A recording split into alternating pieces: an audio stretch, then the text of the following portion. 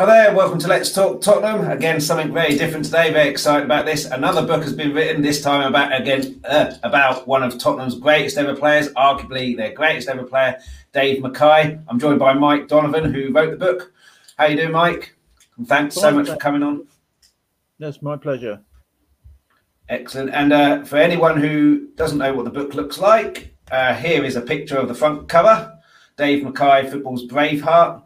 And the authorised biography that Mike wrote. And if anyone's interested in buying it, I'll put this on a few times. You can buy it at www.pitchpublishing.co.uk/shop/footballs Braveheart. So I highly encourage you to go out and buy that. And we're basically talking here with Mike today all about the book, all about his Dave Mackay stories, and a bit about the Tottenham of today and how we'd kill for someone of Dave Mackay's calibre, I'm sure. So first off, Mike, what inspired you to write the book? I know, speaking to you, that you think he's our greatest ever player. So was that the inspiration for it, or was there something else that made you decide to write it? Well, there was one. That was one reason. I mean, he was the best player Spurs have ever had. I think Jimmy Greaves was always my favourite player because he was a striker and scored all the goals and got the glory. But overall, Dave Mackay had it all, and he was kind of the best player they ever had. And also, I don't think it was fully recognised. I wanted to kind of. I think a lot of people neglect history.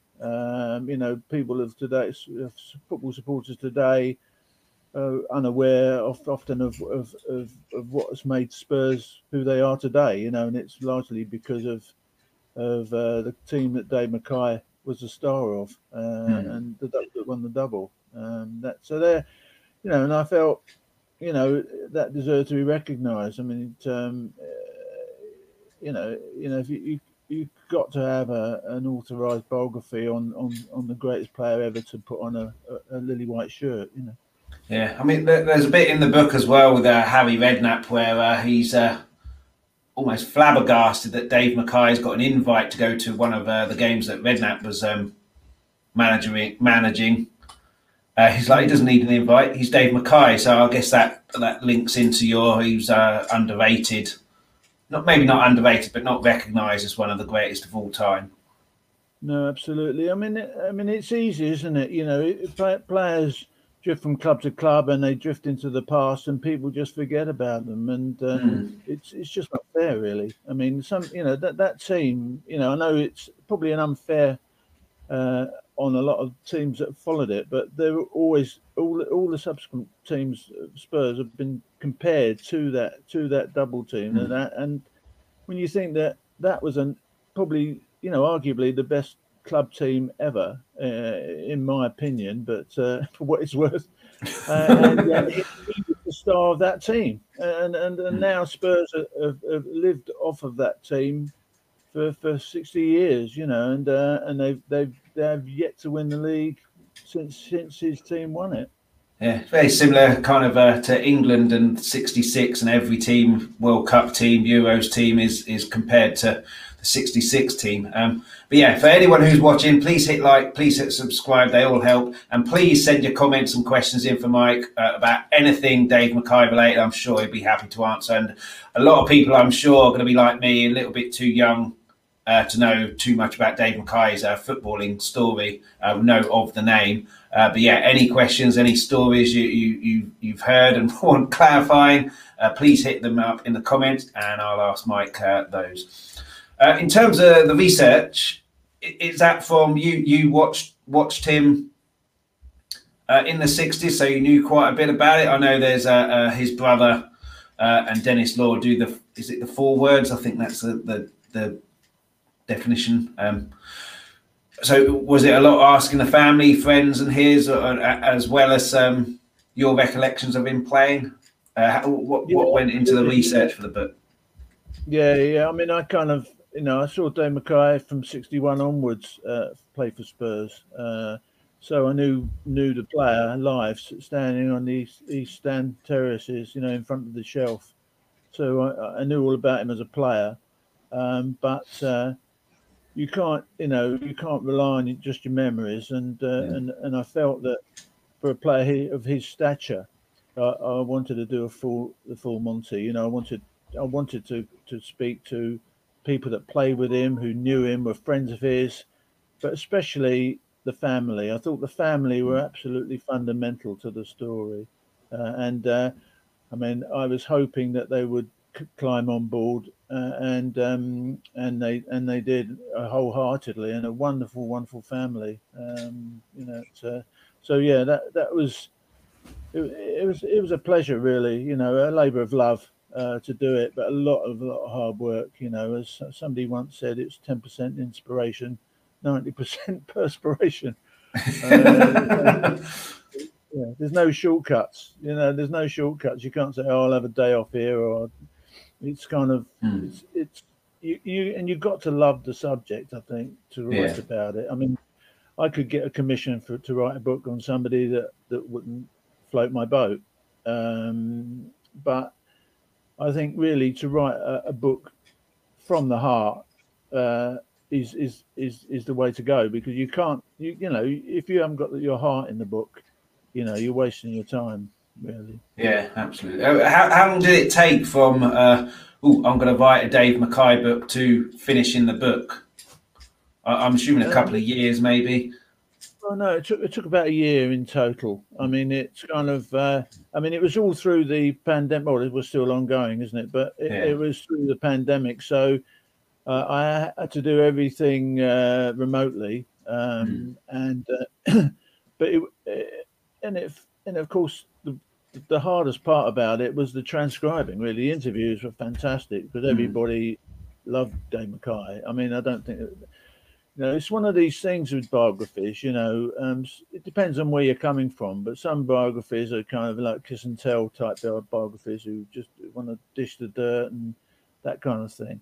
I mean, I was dreading finding any skeletons in this guy's cupboard, and I didn't. I mean, I spoke to everybody you can imagine. As I said, people who played with him, played against him, who knew him. I mean, in the game, and his family and friends. I mean, I tried to not leave any stone unturned. I mean, you could say, it's kind of it's non-critical, but why write a book?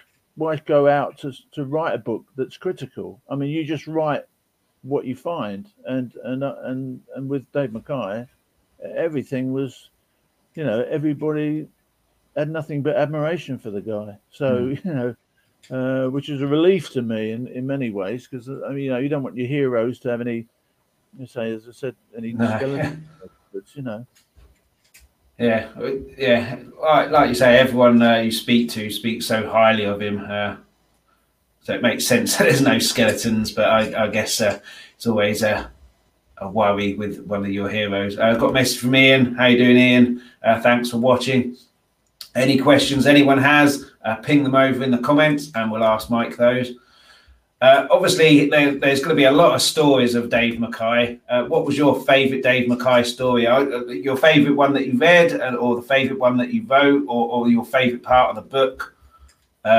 Or the favourite chapter or part of his footballing career that you wrote? What was your favourite? Well, favourite story, crikey. I know that's a bit of a tough question because there's hundreds of them. I'm narrowing it down. You've got to pick one. Got to pick one. Oh, right. Well, I mean, I don't know. Well, there's one quick one that I can think of. I'm not sure necessarily the best story or my favourite story, but it's one I just thought of. It's that infamous picture of that incident with Billy Bremner. When Dave Mackay come back from after breaking his leg twice, and I was at the game actually. It happened right in front of me, and Billy Bremner deliberately kicked him on his left leg, the leg that had been broken twice, and as that picture from Monty Fresco depicts, he sort of he kind of he wasn't too pleased.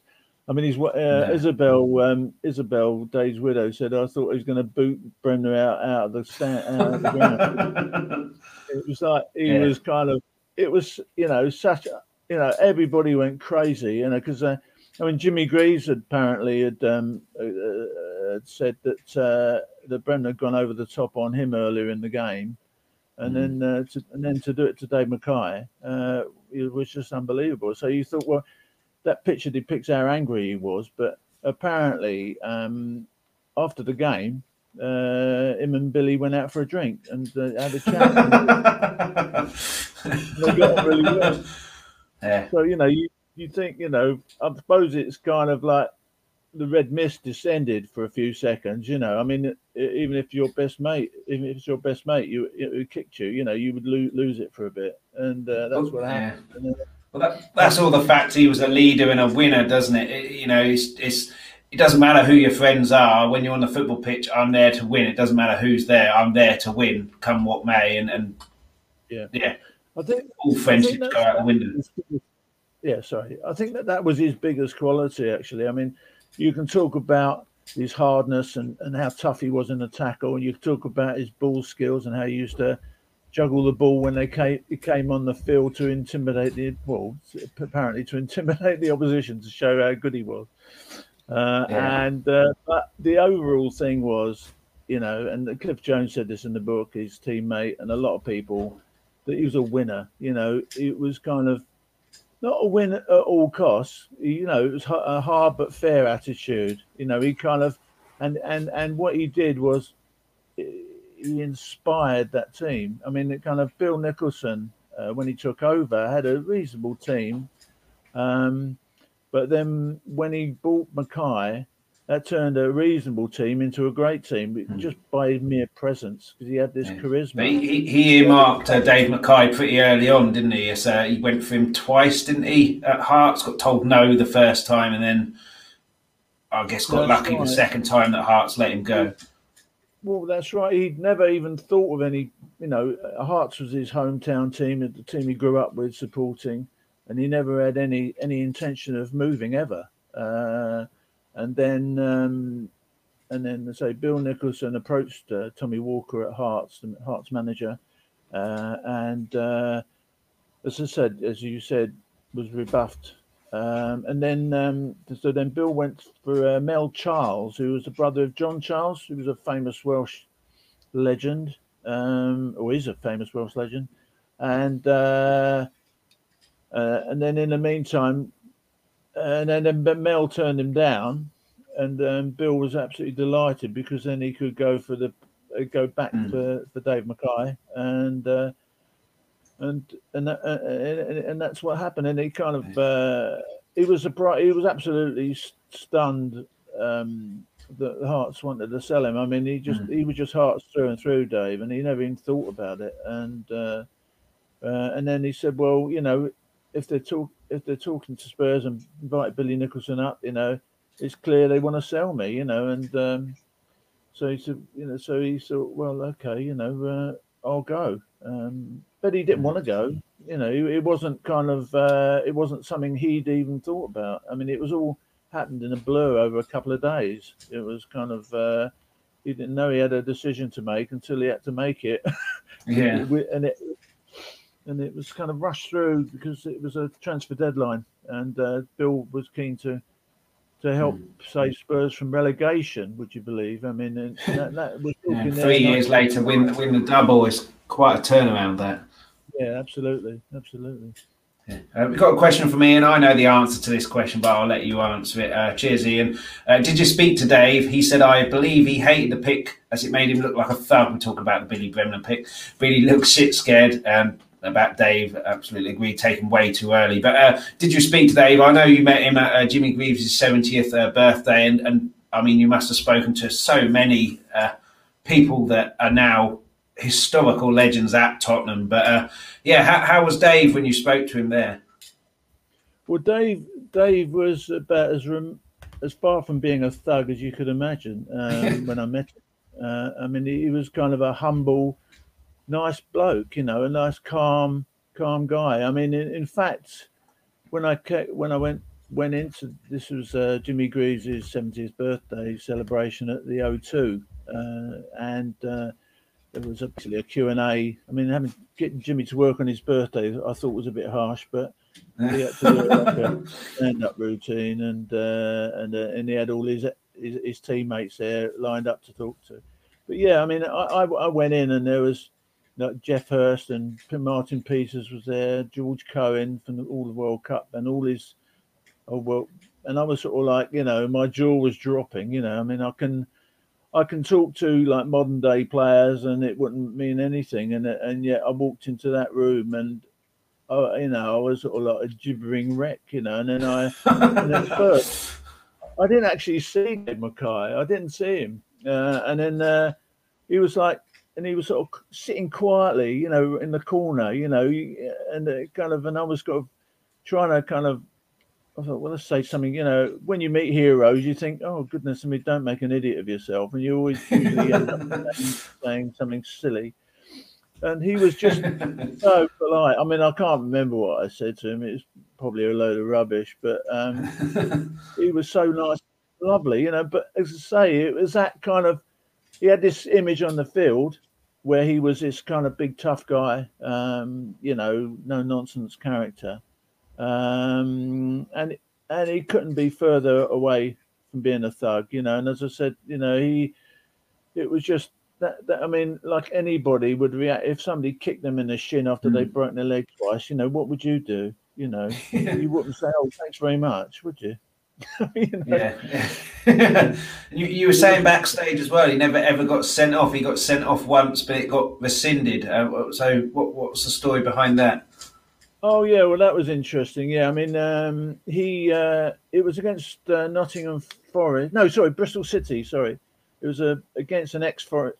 It was a guy called Johnny Quigley who used to play for Forest, and basically it was a throw-in for Spurs, and then Johnny Quigley basically threw the ball in Dave Mackay's face.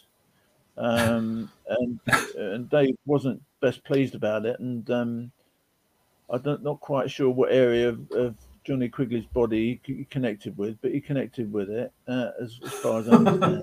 A kick or a punch or something. I wasn't at the game actually, but I didn't actually see the full detail. But and so like the referee was going to send Mackay off because he'd only seen what Mackay had done, and then Mackay persuaded, in quotes, Quigley to come over and explain what had happened to the referee, and he said, basically, let's be honest about this, and it all sort of died away, and he wasn't sent off. He actually had been sent off initially, but then obviously the referee had forgotten he'd done it, and after Quigley,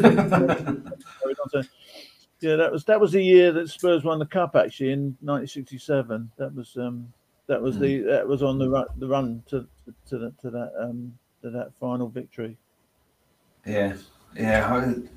Amazing. I mean, you'd never ever say that with a player like that these days to be sent off every 2 games. But we'll talk about the comparisons to Mackay and today's players in a bit. But in terms of the 70th birthday, did you get to speak to Greaves, Bill Nicholson, a few others? Yeah, I mean, Bill wasn't there as far as I remember. It was just the players. I mean, I kind of. Pat Jennings was there. I had a chat with him. I can't remember specifically what was said, but I mean, I was working for Backpass magazine, which is like a retro football magazine, and I was sort of gathering some quotes on Jimmy, and Terry Dyson was there. Bobby Smith was still alive then. He was a centre forward in the Spurs double team, and he was there on crutches actually. I mean that was quite poignant really, because in those days, kind of, science hadn't sort of developed sufficiently to protect a lot of these players. I mean, he survived on a lot of painkillers, Bobby Smith, and that came, and that sort of in later life, obviously, that kind of showed. But he was. I'm trying to think now. What was Martin Chivers was there. I mean, Steve Perryman. I mean, it was just like a who's who of Spurs legends, really. It was, as I said to you earlier, it's hard for me to think what I said to them because I was just gibbering around. Yeah. I wasn't my professional, objective self there. You know, I was trying to be, but I think anyone would be the same when they meet people of that standing and that legendary status. Yeah, I'd be a gibbering wreck. I'm pretty sure. Well, it's sort of hard. It's sort of kind of you know, you should be able to kind of screen, you know, put a mask on and stuff in situations like that. But as I said to you earlier, it's kind of I can do that every week. You know, when I cover football matches, I can do that, and it's, you know, I don't think twice about it really. It's just a job. But when you kind of like people of your era that mean something to you, I mean, these guys, there's three people who won World Cup for England, and that's the only time they've ever done it, and then there they are, you know, and I know they're only flesh and blood like all of us, and they're own, you know, but it's kind of, you know, it was just an honest reaction, really. You know, I can sit here and say, oh, I should be more professional and this kind of thing, but you know, basically, I'm a fan and passionate about the game and love the game, and there are these people doing wonders for the game and for our country. So, you know, it was you know, that's the way it was. And to say Jimmy, I thought Jimmy was a bit.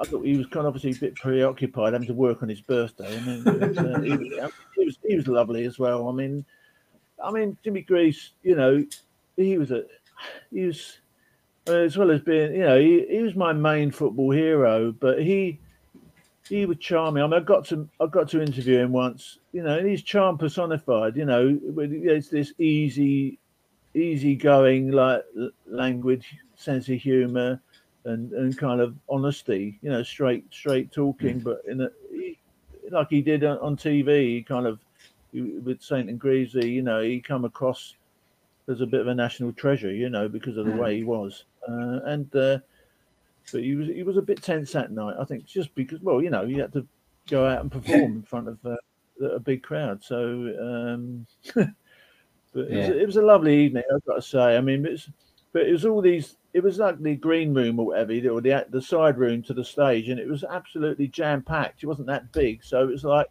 you know, you could hardly move for like, you know, legends, you know. Quite a night. My dad's hero, I know that. Oh, he was amazing. I mean, he's like he electrified White Hart Lane, really. The way he kind of, as soon as he got the ball, the whole whole place just lit up, you know, and he was just a complete natural, you know. As well as a poach, he could score goals after beating about 5 or 6 players. I mean, you know, I don't think anybody can touch him, really. You can look at all the stats, you know. I mean, there's enough stats on Jimmy. I mean, he's 357 goals. You know, I mean, nobody will ever score more goals in the Premier League. You know, even Shearer didn't get anywhere near his total. You know, it's off the charts. You know, he's you know, his record for England. You know, 44 goals in 57 games. I mean, what happened? He won a game. I mean, it's just unbelievable. You know, unbelievable. But anyway, that's you're getting me onto Jimmy Greaves now. Yeah.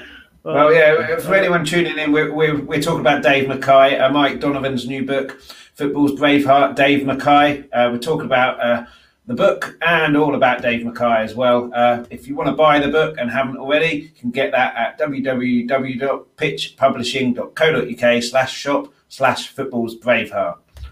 Now, this question, you've already answered this, but I do have a separate question for it. But yeah, before we get there, Truth82, thanks for watching. Hello, Chris Mike. Dave Mackay was before my time, sadly.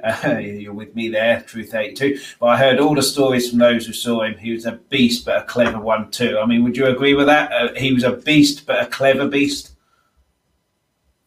I don't know.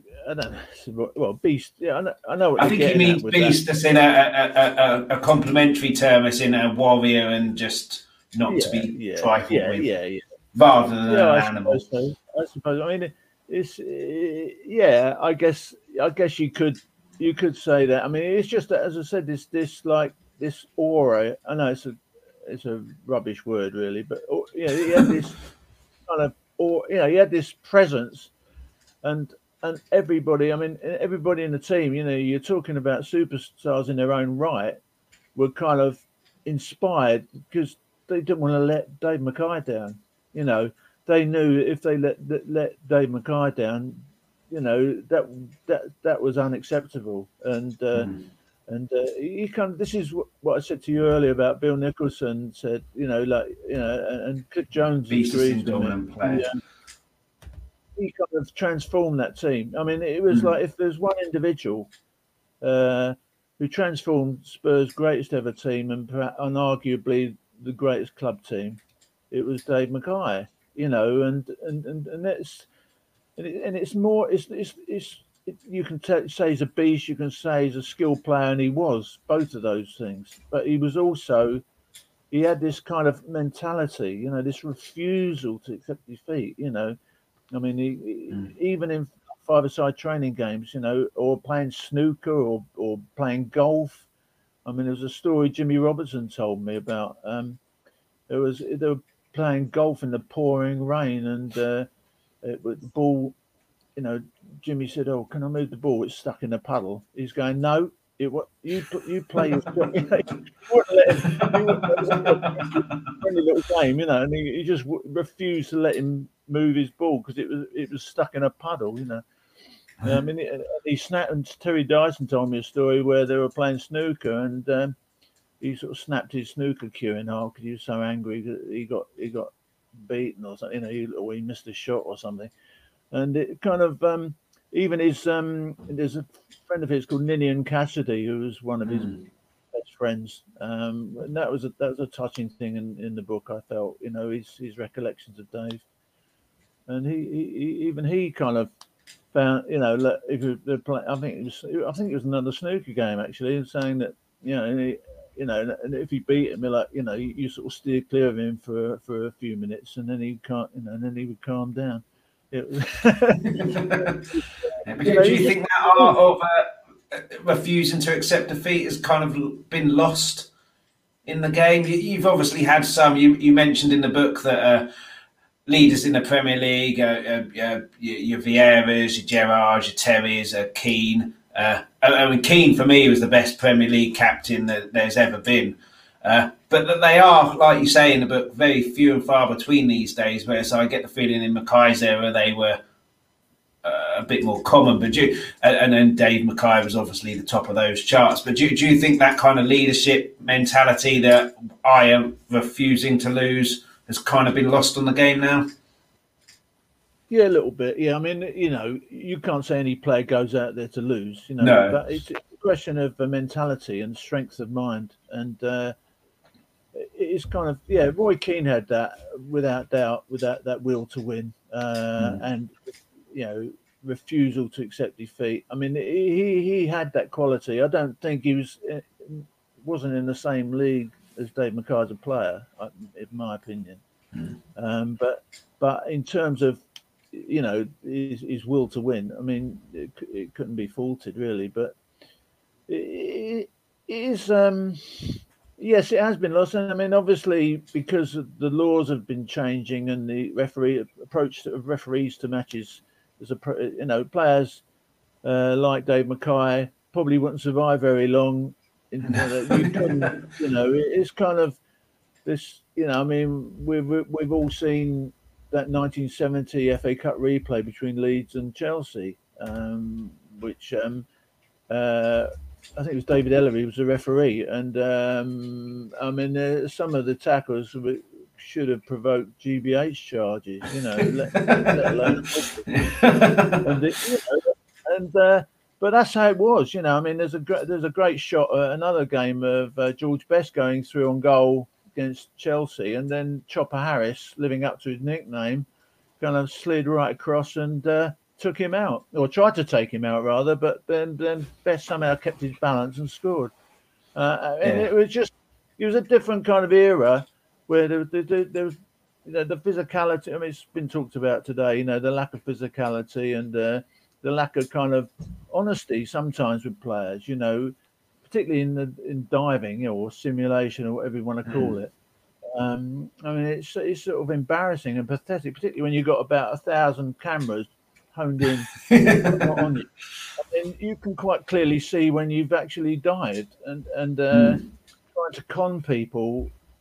I mean, that wasn't in Mackay's makeup or players like him. I mean, it was an honesty and a kind of, I'm not trying to paint it rose. I mean, nobody's perfect and nobody kind of is without blame and anything. But really, today they just, it's going to sound like me being from the past, but these players they've got technical skills.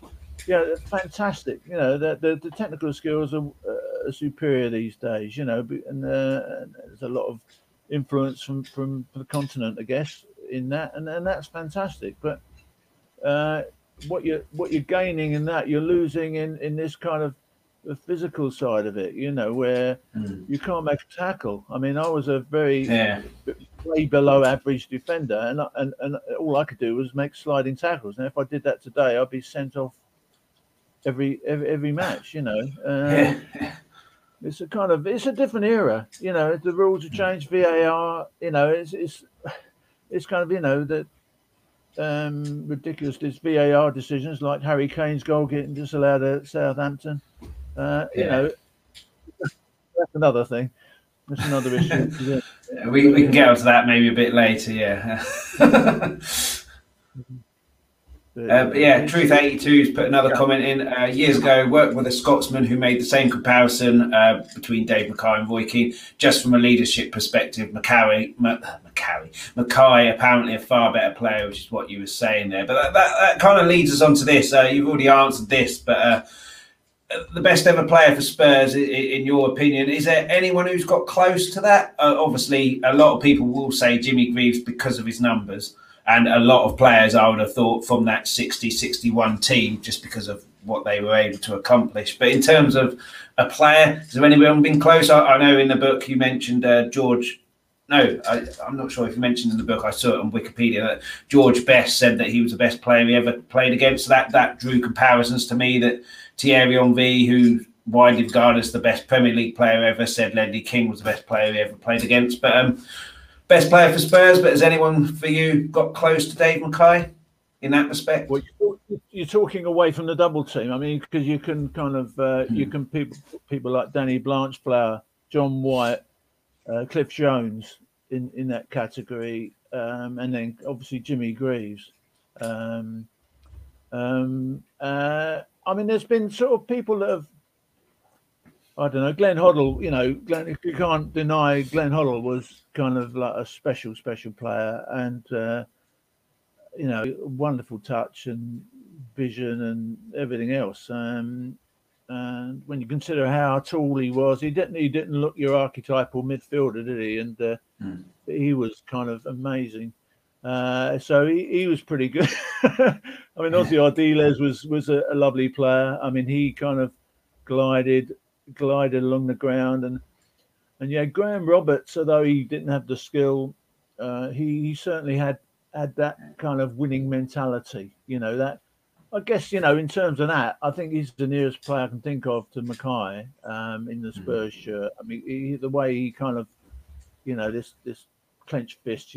Come on, let's do it for the team. And I mean, Alan Mullery was another one who, again, people used to.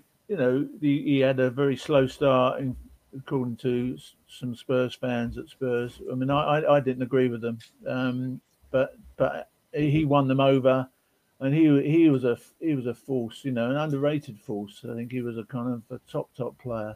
And Pat Jennings, I know, is a goalkeeper, but to my mind, he's the best goalkeeper in the world that I've ever seen. Anyway, I mean, I know I'm sort of speaking from a biased point of view, being a Spurs fan, but I think that everybody would agree that probably the biggest mistake Spurs ever had was letting Pat Jennings go when he was about 31, 32 to Arsenal.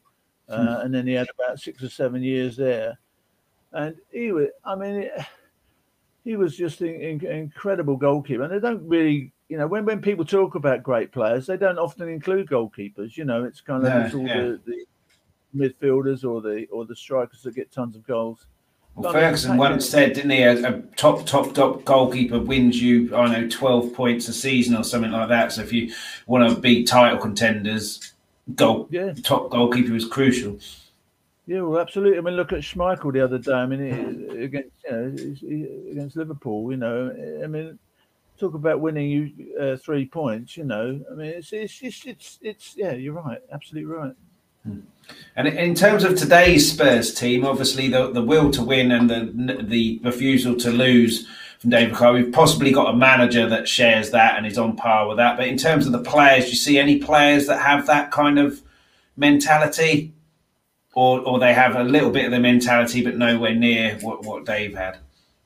Yeah, I mean, it's really unfair. I mean, comparisons are unfair, aren't they? But, just because it's a different era and everything else. But to be fair, it gives me a question to ask, though, so I'll continue to ask. No, I'm not looking at it at all. Well, I mean, the nearest player in terms of kind of like will to win and the current team is Pierre-Emile Højbjerg. I mean, he's got that kind of that grit, and that kind of determination, refusal to lose, and he gets upset when his teammates. I mean, the trouble is a lot of the Spurs team. It's high again. To go back to this technical thing, are highly technical players. Superb. Pace. Moura and Bergwijn, and the pacey players, and Son is phenomenal. Phenomenal all-round player. I mean, probably the best signing Spurs have made in the last 10, 20 years. And then of course there's Harry Kane, who is, I mean, what can you say about Harry Kane that hasn't been said? I mean, he kind of, he gets knocked all the time. He has slow starts to the season, and then everybody thinks he's finished, and then he ends up topping the charts in assists and goals. So, I mean, he's a fantastic player, Harry Kane. I mean, quality right the way through, and probably the one as a face, as a long-term kind of supporter. I guess he's the player I most identify with him. Maybe because he's chasing Jimmy Greaves' record. I don't know, but the way he conducts himself, I know he got in a bit of trouble against Liverpool, but we'll gloss over that one. But he is, to my mind, him and Son, I guess, are my favourites at the moment. But as far as kind of that will to win, kind of. That mentality. I mean, Højbjerg's got that, I think. But the others are... Truth 82 is said, I want to believe that Skip will become a leader in this current team. It's far too early to say, but I think he's got all the hallmarks. So when you get someone like a Jose Mourinho saying he's a future Spurs captain, that would suggest that he's seen some leadership qualities there. But again, he's very, very young. And it's his first season in the Premier League, don't forget, as well. He obviously had that really good stint at Norwich last year. But yeah, I quite like Dyer's mentality. Unfortunately, the quality that he has and the mistakes he has, although Conte has said he could become world-class. But I like his attitude. I think he's I want to win. I'm not settling for anything else. And a comment from Ian as well here, if you could shed light on this, if this was the case. Mullery was Big Dave's replacement. I think he said that the fans didn't like him at first for that reason. Is that the case? Obviously, it's huge shoes to fill. You've got a guy there, Dave McKay, who's come in, and the greatest manager in our history has said he changed things instantly, and then you've got someone replacing him after he's won everything he won. So is it true that the fans didn't like him for that reason, and was he able to turn them around? Well, number one, he wasn't a replacement for Dave McKay. He was a replacement for Danny Blanchflower. Because Dave McKay was with Spurs until 1968, and Mullery joined in 64, and Blanchflower retired in 63, 64. So it was mainly it was because he replaced Blanchflower, who was an absolute class act, and he was like the manager on the field, the player who would be brave enough to change tactics in the middle of the game, and rather than go with the game plan. That's similar to Manchester United with Rooney and Scholes and stuff. Rooney said on Sky Sports Retro or something, if they got someone sent off, Ferguson allowed them to change the tactics during the game, and then if it didn't work, then Ferguson would step in. But yeah, different. Even Ferguson, a different era. Just, I mean, I'm too young for Bill Nicholson and everything, but I'll go on record. I've been on record before and said Ferguson's the best manager I'll ever see in my lifetime by quite a distance. But yeah, sorry to cut you off there. That's all right. Well, I mean, it would going on to Ferguson. I mean, him and Dave Mackay were great mates. And, I mean, there was one story you mentioned. What story? There was a story that Ferguson told about, not to me, unfortunately. I couldn't get hold of him in the end, but it was when I think Ferguson was playing for Queen's Park.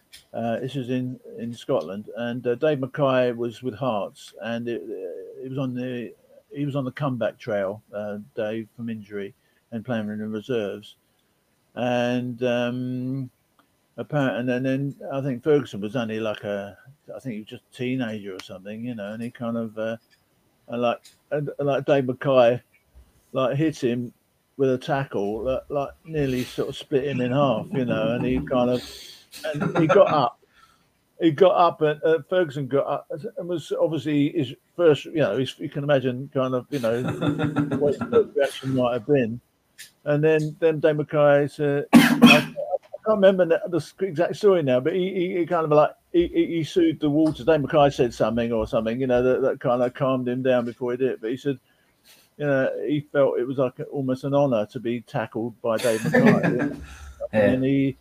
And then when he was a manager at Old Trafford at Manchester United, he used to invite Dave and his family, Isabel and his son Derek and David, to matches, and they used to keep in regular touch. I mean, because Ferguson always said of Mackay that if I had to pick an all-time Scotland team, the first choice would be David Mackay, captain. That was his quote, and he felt he's world class. I mean, I had a chat with Craig Brown, the old Scotland World Cup manager, who was really close pals with Sir Alex Ferguson, and during the pandemic, they were kind of picking out their best ever World 11s and stuff, and Dave Mackay was very much in the mix for the pair of them, and so you've got somebody like Sir Alex Ferguson, who you've just described as the best ever manager, and I wouldn't dispute that at all. If he thinks of Dave Mackay that highly, and I mean, and I've always thought he's the best player, but then I'm just a Spurs fan who happened to have the privilege of seeing him and writing a book on him.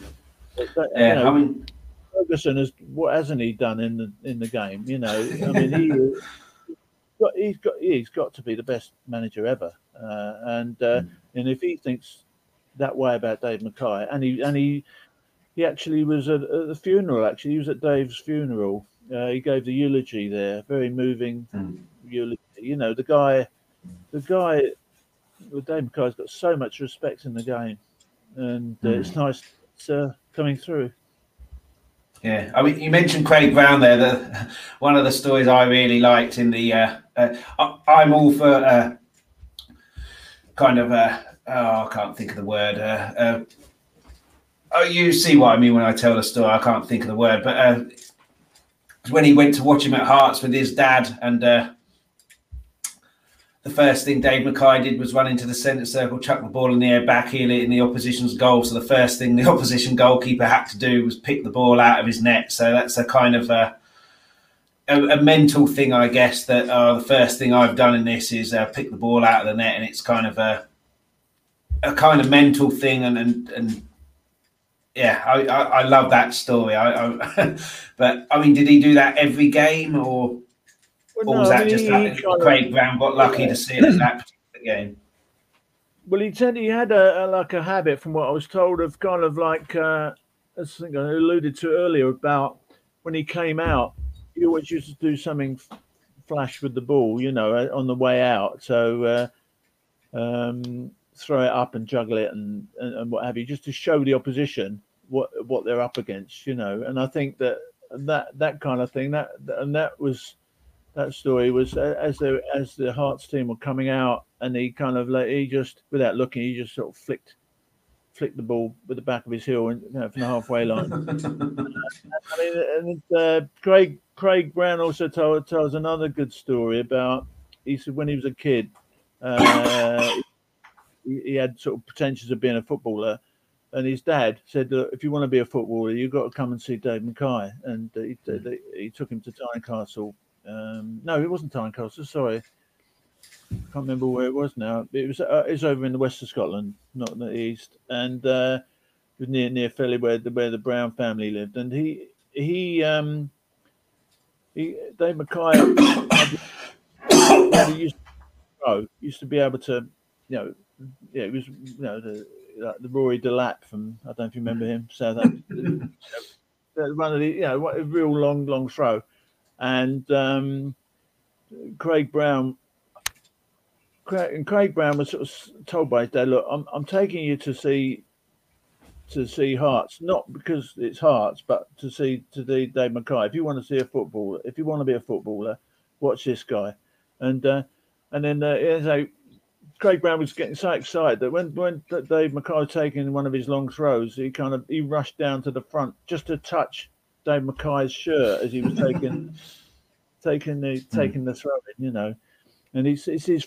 I think he's his favourite player. So a lot of these guys have kind of grew up with Dave Mackay, and these are guys you respect in football. I mean, Craig Brown, you couldn't get a more respected person about Scottish football. I mean, and he's saying these things about Dave Mackay. I mean, it's not just me. This is what I was trying to get over in the book. Really, that it's not just me who thinks he walks on water. It's people like Ferguson, like Craig Brown, like all his Spurs friends, mates who were like superstars in their own right. I mean, these were people. I mean, I didn't have to kind of cajole them into saying these things. They just they were desperate to talk to him. I couldn't shut them up about him. Because he was kind of that rated. Yeah. Ian's got a question here. How many Scotland caps did he win? He won 22, which is absolute disgrace, really. I mean, it was the times when he first got into the Scotland setup. It was kind of run by selectors, rather than managers. Managers didn't pick the team or pick the squads. So, and then I think he got blamed. I think it was England, Scotland, and I think Scotland lost, and Mackay got the blame for it. For whatever reason, and he wasn't selected again for ages. And I think it was this. I think Dennis Law said to me, and I think Ferguson would agree that it was the bias on the Anglos, the Anglo Scots who came south of the border, i.e., deserting their home country to find fame and fortune in England, and they tended to not get totally ignored, but they were kind of like, they'd rather have sort of people who stayed in Scotland and played in Scotland, and that worked against it, and that's what limited his appearances. Also, of course, there were less internationals. There was a lot of friendlies, and then you had the World Cup every 4 years. But Mackay got to one World Cup, but it's the way it was. I think that it's a shame. 22. I mean, when you think nowadays, when how many very average players get 50, 60 caps, and and it's absolute travesty, really. Somebody of his caliber, to get 22 caps. Yeah, but there you are. That was the way it was. It was a mixture of things. To say the selectors, in fact, it was a selector system, and then he went out of favour because of that. Because so it all in the end didn't reflect. I mean, really, he should have had 200 caps, or 222 caps. Not 22 caps. Yeah, yeah. It's similar to like Gary Mabbott hardly got any caps for England, and he was a superb defender. But one of the things compared to today that I found incredible was he broke his leg, came back, broke his leg again, came back. Whereas now you get players who run past the player and then fall down and then get stretched off. That isn't new, and obviously you've mentioned the diving there. We have to say Harry Kane's done that in the past. So has Dele Alli, so has Gareth Bale. So we have to say our players have done it as well as the Ronaldos, the Hazards, the Fernandes, the Salahs, and what have you.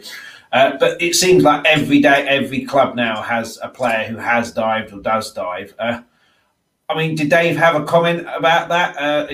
What is wrong with these wimps? Because it's been going on for a long while, or if he didn't, what do you think he'd make of these play acting things now, whereas he only went down when someone's kicked his already just recovered broken ankle? Well, yeah, I mean, before I answer that question, it reminded me of a story about, he wouldn't, I mean, Cliff Jones told me that, if Dave Mackay was down and injured, you knew, he was injured, you knew it. And there was one game in the European Cup against Feyenoord at White Hart Lane, and Dave Mackay went up for a header with a defender, cracked heads, and it was on the ground. And Cliff Jones looked at him, and there was blood seeping from his ear, up from Dave Mackay's ear. He fractured his skull, and anyway, he went off to get a bit of treatment, and then Cliff Jones thought, "Oh, well, that's the end of Dave Mackay for the evening." And then about 10 minutes later or something, there's a roar from the crowd, and Cliff Jones looks over to the sidelines where they're bringing the players on, and there's Dave Mackay. He's ready to come on, and he's kind of, it wasn't diagnosed at the time, and it was a hairline fracture, but and then they kind of, and I think in the dressing room afterwards, Dave Mackay collapsed and was taken to hospital and stuff. But it was this, you cannot. I mean, well, it wouldn't be allowed these days because of health and safety. But can you imagine a player these days, doing that or having the chance? If they had the opportunity, would they do that? Because it wasn't a huge amount of time ago that you had Paul Ince doing it in Rome and Terry Butcher in 90 or 89 or whatever. But yeah, these days. Not at all, and with the concussions and fractures, quite rightly, I think they're not allowed to because of health and safety. But yeah, it's just where you see like a player rolling around because someone's just clipped, and he carried on playing after two broken ankles, and then, like you say, with a hairline fracture and carried on. It's just a different. It's a mentality, a completely different mentality, and just yeah. It's alien to kids watching football now. It's embarrassing, sometimes, there's a moral argument as well, isn't there? It sounds a bit pompous to say this, but I was always taught to play by the rules. Play, do what you can within the rules. Not try and deceive people. And I think, I don't know if managers do it. But you play, as soon as they get a whiff of if somebody's touched their leg, they're down, and they'll say, well, I had to do it, because then otherwise the referee wouldn't have seen it. But these days with VAR and everything and all the cameras, it's just embarrassing, absolutely embarrassing, where they just fall down. I mean, I can't think of anything worse in a game really, than that. You'll get over the top tackles, or what they call, out of control tackles, and they're not good.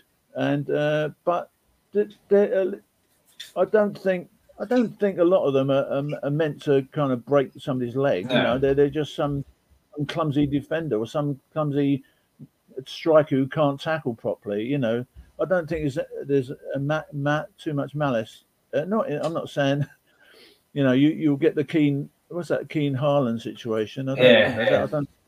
That was a bit spicy, but I think modern day, you know, I don't think there's that much malice in these things. It's as we said earlier, it's the lack of physicality. You know, it's kind of like it's almost making it trying to make it a non-contact sport. You can't argue against it because it's like it's kind of it's safer. It makes the game safer. But as a spectacle, you know, particularly in England, the English fans have been brought up on this, you know, this physical side of the game, and that they want the technical side, which they've now got, but that's at the expense of the physical side. Yeah, it's kind of, you can go both ways on the argument, really. What's best? You know, I mean, you know, what gets a crowd up sometimes. You know, somebody makes a big tackle. I know that Alan Mullery, when, you know, we were talking earlier about his lack of popularity amongst Spurs supporters at the beginning. But that famous story he said that I think it was Bert Murray. He was a winger for Chelsea, and Mullery came. He was told somebody advised him to get stuck in. So he did a big sliding tackle on Bert Murray and knocked him into the stand, I think. And like the crowd loved it. The crowd loved it. They called him they said somebody shouted out, "Go on the tank" or something like that, and everything changed for him. So that got everybody. You know, people love that physicality. You know, that's you know, they love a goal, but they also love that, you know, big tackle or, you know, that kind of that physical element to the game.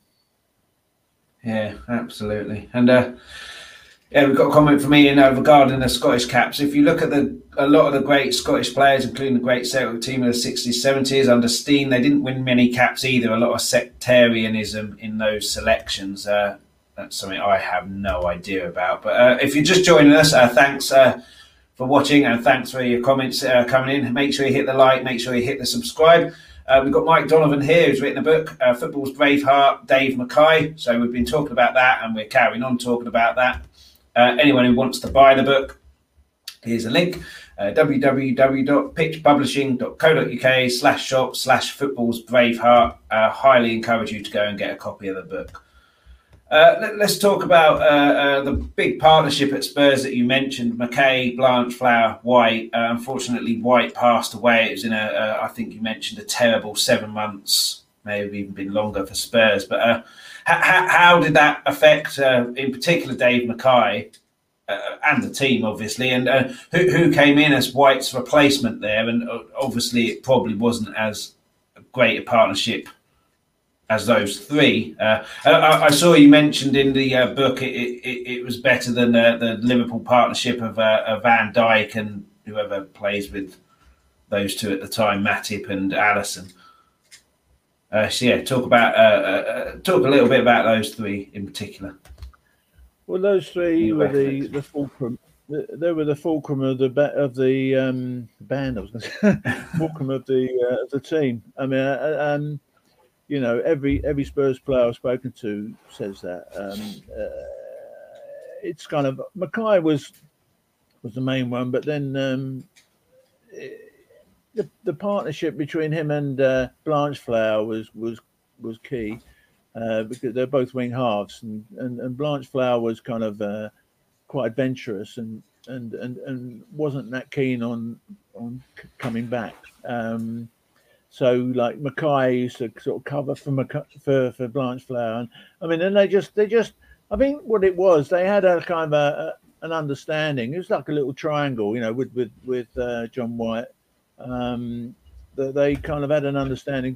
John White was the master of kind of picking up, finding space, and they called him the ghost of White Lane. I think it was Dave Mackay who gave him that nickname, but it was like, you didn't see him, and then suddenly pop up in space, get the ball, and then he was like, he would set the attack in motion, and the three of them really, were that, you know, there are lots of players around them, and I suppose you could include Cliff Jones as part of the fulcrum, but it was those three were fundamental, because Mackay would pick up the ball or win the ball. I mean, he once described his job as a wing half as just getting the ball, but obviously he was a lot more than that, because he used to get the ball and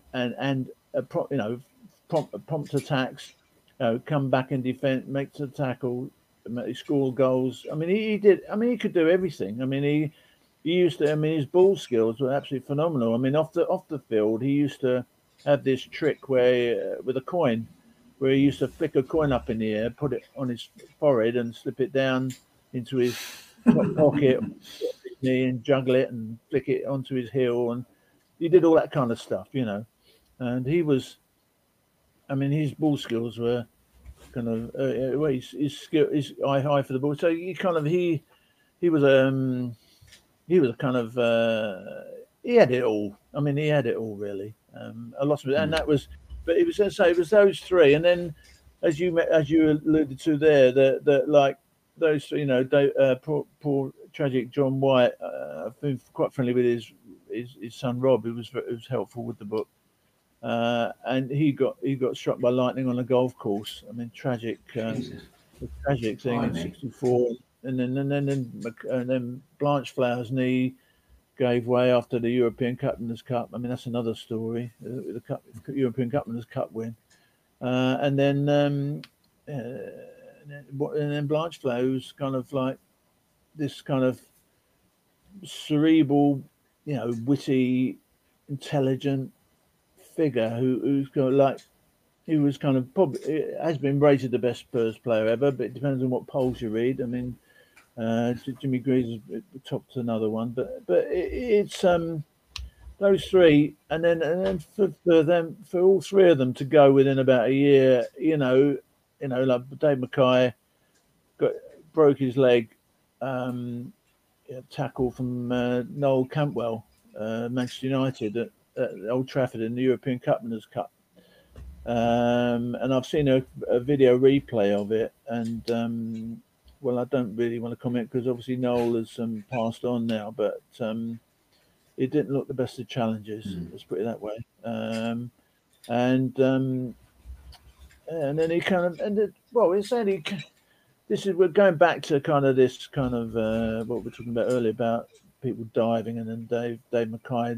You know, it took two broken legs and a fractured skull to stop Dave Mackay. I mean, you know, it's just, you know. Now it takes a sneeze near a player to stop them. Yeah, I mean, I can't overstate it really, you know. And I'm sounding like a broken record, really, but he was kind of such a kind of force of nature, you know. I mean, if he was in the Spurs team, well, if he was in any team now, he would lift that team up like he lifted Billy Bremner's shirt collar, you know, that day. I mean, he would get him up and at it. You know, you wouldn't want to let him down. You know, if you let him down, you know, you didn't know what you were in store for. It was he was absolutely phenomenal player. As you probably gathered. Yeah. We've got a question from Brad Matthews here. How you doing, Brad? This is regarding Mackay to Derby, who was who we went to after Spurs. As a kid, just getting into Spurs, so disappointing, especially when Derby beat us 5-0. Remember the picture in the paper of Mackay and the Derby top celebrating. So, why was it that we sold Mackay to Derby? Well, Bill Nicholson had made the decision that that Mackay had peaked, that he was finished as a top flight player, and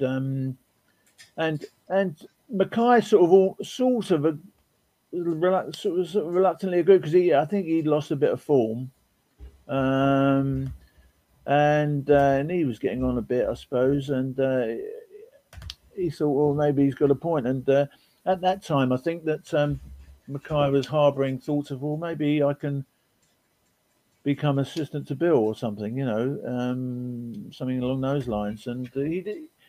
he wasn't going, but he didn't want to upset the apple cart because Eddie Bailey was Bill's assistant at that time, and he wanted, and so that never came to fruition. But then out of the blue, or a lightning bolt from the blue, came quiet Derby manager Brian Clough. Yeah. I mean, Let's talk. Let's talk about him, because in the book I couldn't believe this. Brian Clough is obviously, we've all seen clips of Brian Clough, and just a massive character, but he was really nervous to meet him. I mean, that obviously shows the stature of Dave Mackay, that to shut Brian Clough up, you have to be one hell of a character. But to be nervous to meet him, I couldn't believe that, if I'm being honest with you, of what I've seen from Brian Clough anyway.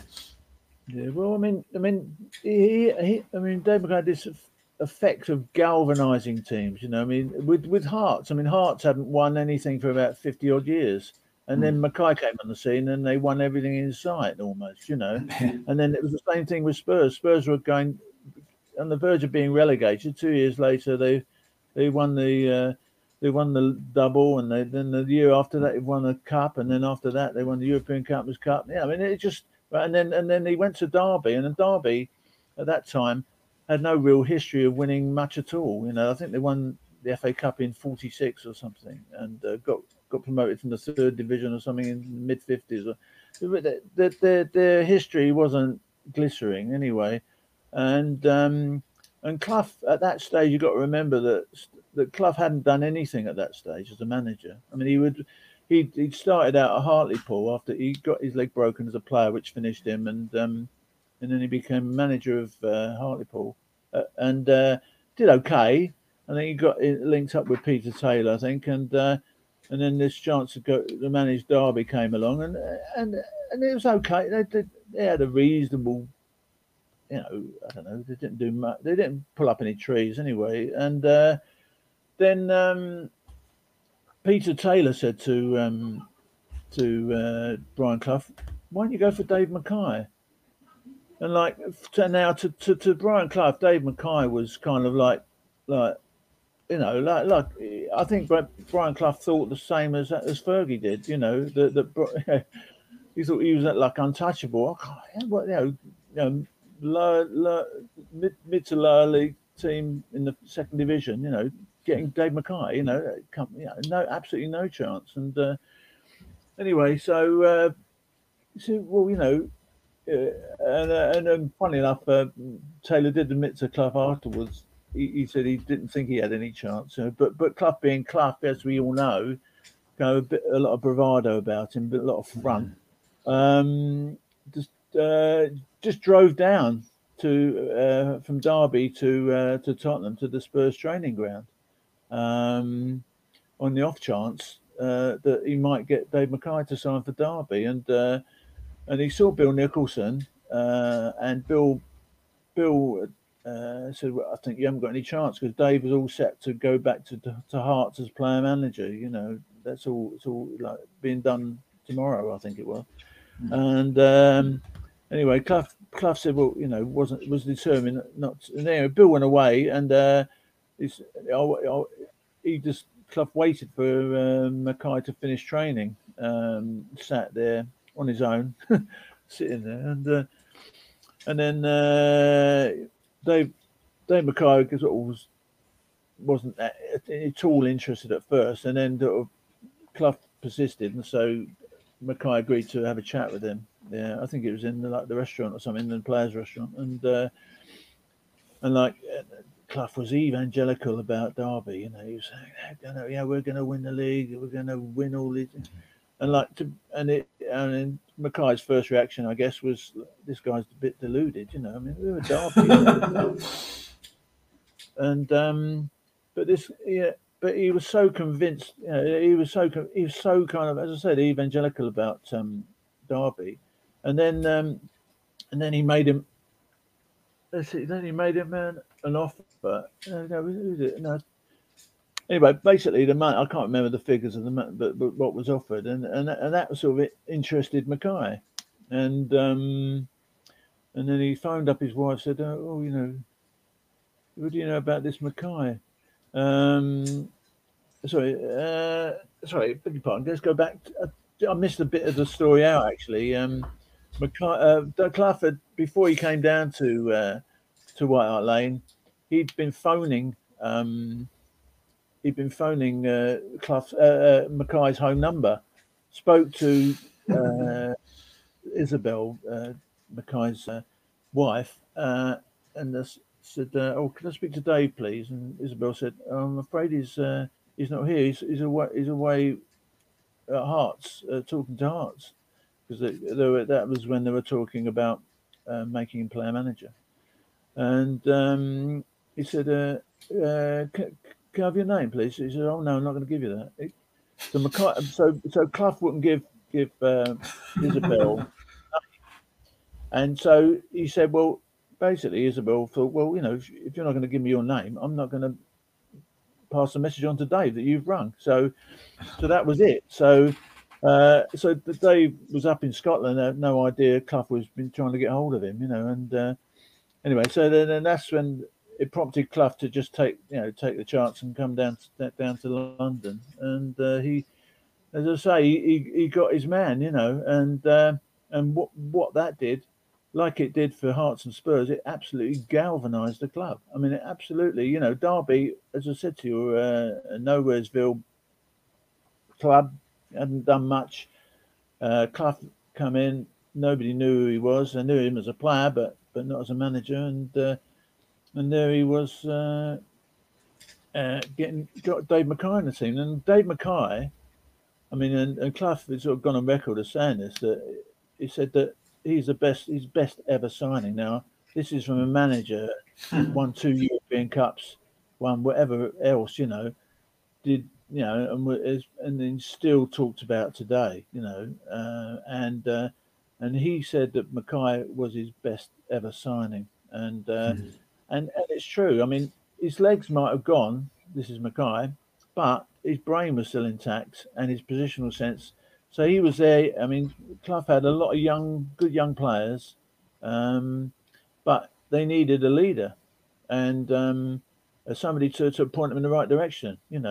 So Mackay was just there, telling Roy McFarlane, "I'll go here," or whoever it was, go there, and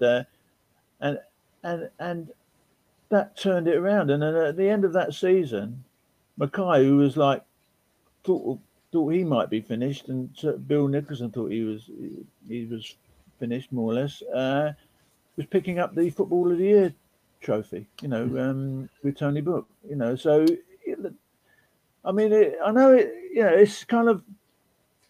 It's just, as I said to you, it's impossible to overstate this guy. This guy, everywhere he went, it's in terms, he kind of like he galvanized the team and turned them into, he got them promoted in that the season he was there, as the first season he was there, and then a couple of years later they were winning the title, and then he came back as manager and won.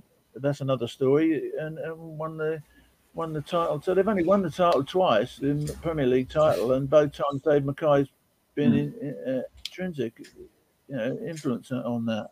Yeah, you talk about manager there. It's quite odd, I think, for a top player to be a top manager. Obviously, Guardiola is one of the exceptions to that rule. But if you look at Roy Keane, for example, he set such high standards as a player when he had the world-class players with him.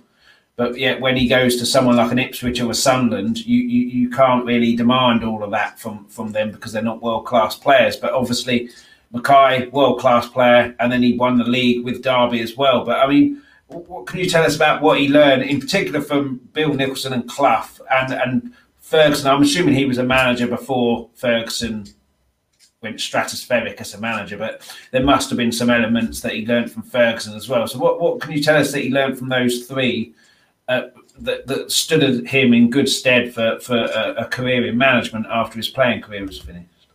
Yeah, well, as far as Bill Nicholson is concerned, I mean, he was let's start with Tommy Walker at Hearts, who kind of basically nurtured him as a kid. I mean, he was very young when he went into the Hearts first team, and it was just Tommy Walker basically was had the plan to build his team around this youngster. You know, he was waiting for him to mature enough so he could put him in the first team.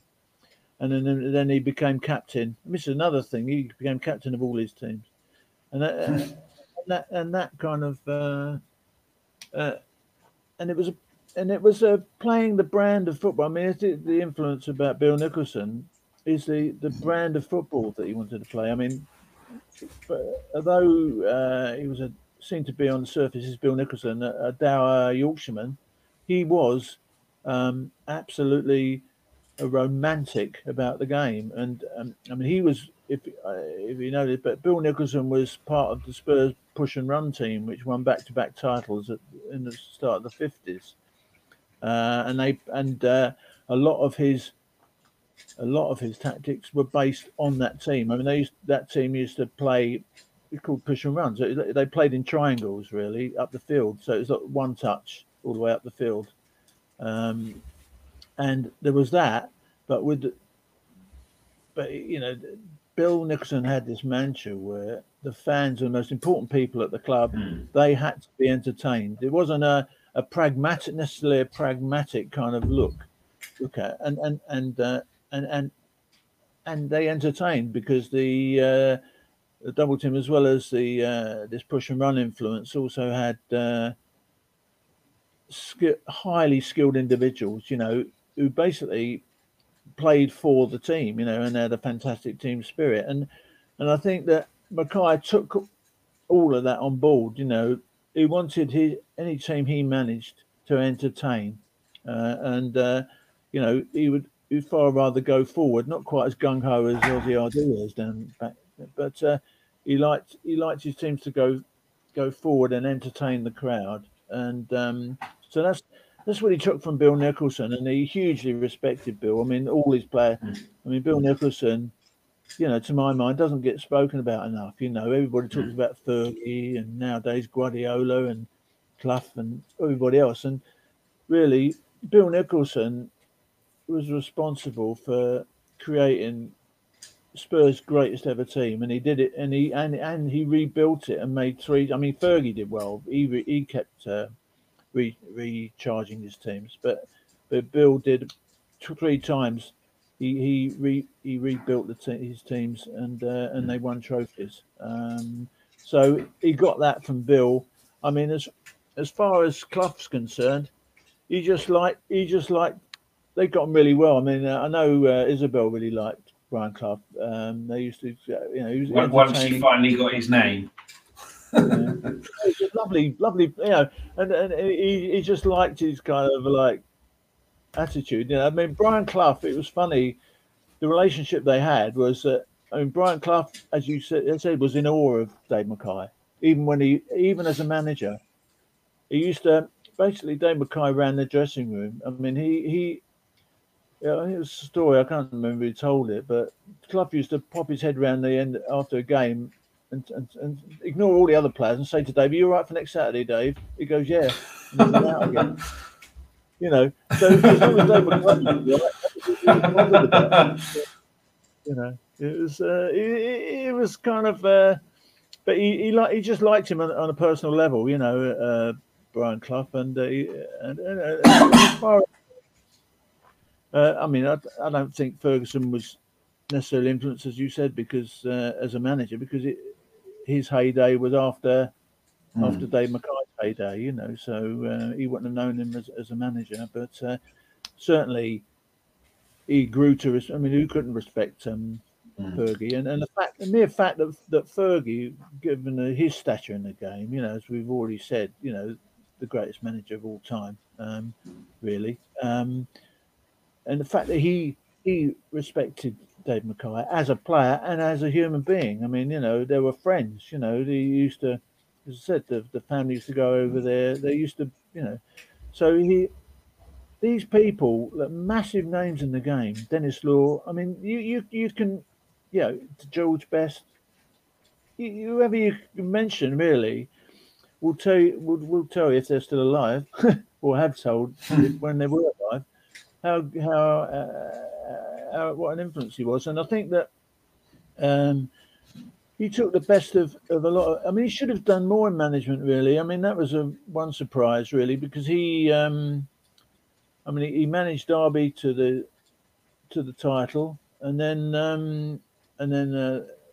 as far as the directors were concerned, the wheels had come off after about a year, and he was out, and he never really got back in as the big time in England, really, after that, as far as managers are concerned. But that's English football's.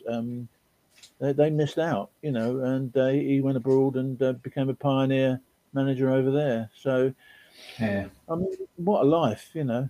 Incredible. Yeah, I mean, just everywhere he went, he won. Everywhere he went, everything he did, he won. It's kind of almost a foreign concept with the footballers of today. You can maybe, I can't really think of anyone who you can kind of compare him to in that respect. But yeah, I mean, in terms of the current team, just talking about their season quickly, how do you think they're doing at the moment? Obviously, the Nuno team, not very good. Now we've got a manager who is an elite manager, and there's no two ways about that. And we've had a good run of games, should have beaten Southampton, got Watford next, and then a massive game in the Carabao Cup final, which I'm convinced Conte is looking at that as a realistic cup to win. But yeah, how do you think our season will shape up? Well, I mean, for the first time in 60 years, I've been managed to become a season ticket holder, and so I've watched most of the home games. I mean, you know, Manchester City. You thought they beat Manchester City in the first game. I thought, wow, this is good, and then of course it tailed off drastically. It was results wise and performance wise, really. But then they'd say they've got their mojo back a bit, particularly at home. And Conte has definitely made a difference. I mean, I felt for Nuno because he seemed such a nice guy, you know, and yeah, just a bit out of his depth, I thought. Yeah, he's such a nice guy and you know, honourable sort of chap. And but he kind of, I used to see him standing on the side with his arms folded, and you know, you need somebody there. Well, you know, to kind of say, "Come on, lads, you know, let's get going." I don't know. You, as a fan, you like to see your manager involved, and of course, with Conte, I mean, you couldn't be more involved. I mean, he's almost on lunacy sometimes. I mean, but you know, but that's infectious, isn't it? You know, yeah.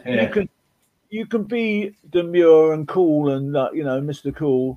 I think Steve Gerrard. You have to back it up with victories and results. So if you're not backing it up with victories, it's gonna, well, unfortunately, like Nuno found out, gonna turn. Yeah, it's a shame. It was a shame, but you know, as you've said so earlier, you know, people like Skip, you know, have really come on. You know, I mean, you know, I thought, well, he did pretty well at Norwich, and when he first came in, I thought he's okay, but he's got better and better. And I mean, in the last game I saw against Liverpool, I mean, Winks had a good game, and it was so lovely to see Ali back and playing well. And I thought, you know, I mean, I don't know how much his confidence has been shot by everything that's kind of happened to him, you know, under Mourinho and I thought this guy, you know, Ali, if we remember that goal against Crystal Palace and remember other, he's a quality player. You know, class is permanent, isn't it? And I think he's a class player. I mean, he clearly his confidence. It must be the confidence thing. And if you're being left out, how can you prove yourself? And I must say, I was really pleased to see him back in the fold. I also think with Ali, it could be, and this can kind of link into Mackay as well in the kind of chalk and cheese. Mackay was, we have to win, we have to win, we have to win. Whereas Ali, I think, has got not seduced, maybe the wrong word, but like he's more interested in his computer games and his sponsorship and his celebrity lifestyle rather than the football. Whether Conte, like a Mackay, when he galvanised the teams that he joined, could have that effect on him, I'm not sure. But I think it's a complete turnaround in what football used to be in Mackay's era to what it is now, where it's I mean, you were a celebrity in Mackay's era, but you weren't by any stretch. Well, when I finished, I don't need to work a day in my life again. Whereas now, players can retire after 2 years and they never have to work a day in their life again. So I think a lot of players now are doing it for the celebrity and the security. Whereas in Mackay's day, it was all about winning because it wasn't a guarantee on life security. But yeah, so hopefully Conte can get the best out of Ali again. But it's just a kind of chalk and cheese on what football used to be to what it is now, and how the money has suddenly gone slightly up to booming up now, and just it's a bit of a sad state of affairs. But yeah, well, I mean, it's that's progress. That's kind of the way. But I mean, as saying Mackay's day, you're quite right. I mean, it was. It was the maximum wage was in 20 quid a week. Can you imagine Ronaldo settling for 20 quid a week? It was just some, and then the barrier broke down, but even at the end of the career, I think Jimmy Greaves was about 100 quid a week at the end of his career. I mean, what would he be worth now? I mean, it's pointless to even kind of speculate, but it's a kind of astonishing. Change of lifestyle. As you said, people have to find other work to do. They have to get jobs. They can't survive. They couldn't. They got more than the average wage, but not anything that's going to allow them to sit back on the beach for the rest of their lives. It's kind of it was a tough thing, and also you're going from like being lauded every week by the fans, and age 30 or whatever it is, then suddenly you've got none of that. So you've got to adapt to that kind of thing. I guess, nowadays players do play a bit longer. They've still got that problem, I guess, a little bit later in life, but at least they don't have to think about it. And, it's kind of, I wouldn't say Ali, I think, these players, they've got to be professional. And I think a lot of it's media driven, with social media, is can be a good thing, but generally speaking, I think I'd rather people weren't involved in it and just focused on the job in hand. It seems like a distraction, but I mean, you've got to have your downtime as well. And if Ali wants to go do computer games. I mean, I think Harry Kane's a big gamer, so you've got to have that kind of side to it. So you've got to have a balance. It can't be all football, but it's kind of a different world, isn't it? It's a completely different world where you're getting £1,000 a week for kicking the ball, whereas before you just get 20 quid, and so it kind of gives you different values in life. Does it think that these stars today are being pampered? I mean, a lot of people think that they are, and they probably are, but without them, we wouldn't have a game. So I think if you're a trade unionist, you think, well, once they broke the maximum wage in 1961, I think it was the it opened up a bit of fair play for the players, really. They were providing the entertainment and getting limited. There's only the Bosman rule came in. Even the contracts were a problem. So now they've got complete freedom, and it's going. I think that I don't know. You harken back to the old days, and where you had to work for stuff, and people came out of the war and they got memories of the war and they got and hardships and stuff, and now it all looks all very easy, but I think there's a lot of good paid people in the game, and there's a lot of hard workers. It's kind of we don't know from the outside, we don't know what goes on inside the training ground. The press will maybe get there once a week, press conference, and pick up a few tidbits, but nobody these days goes in, has a relationship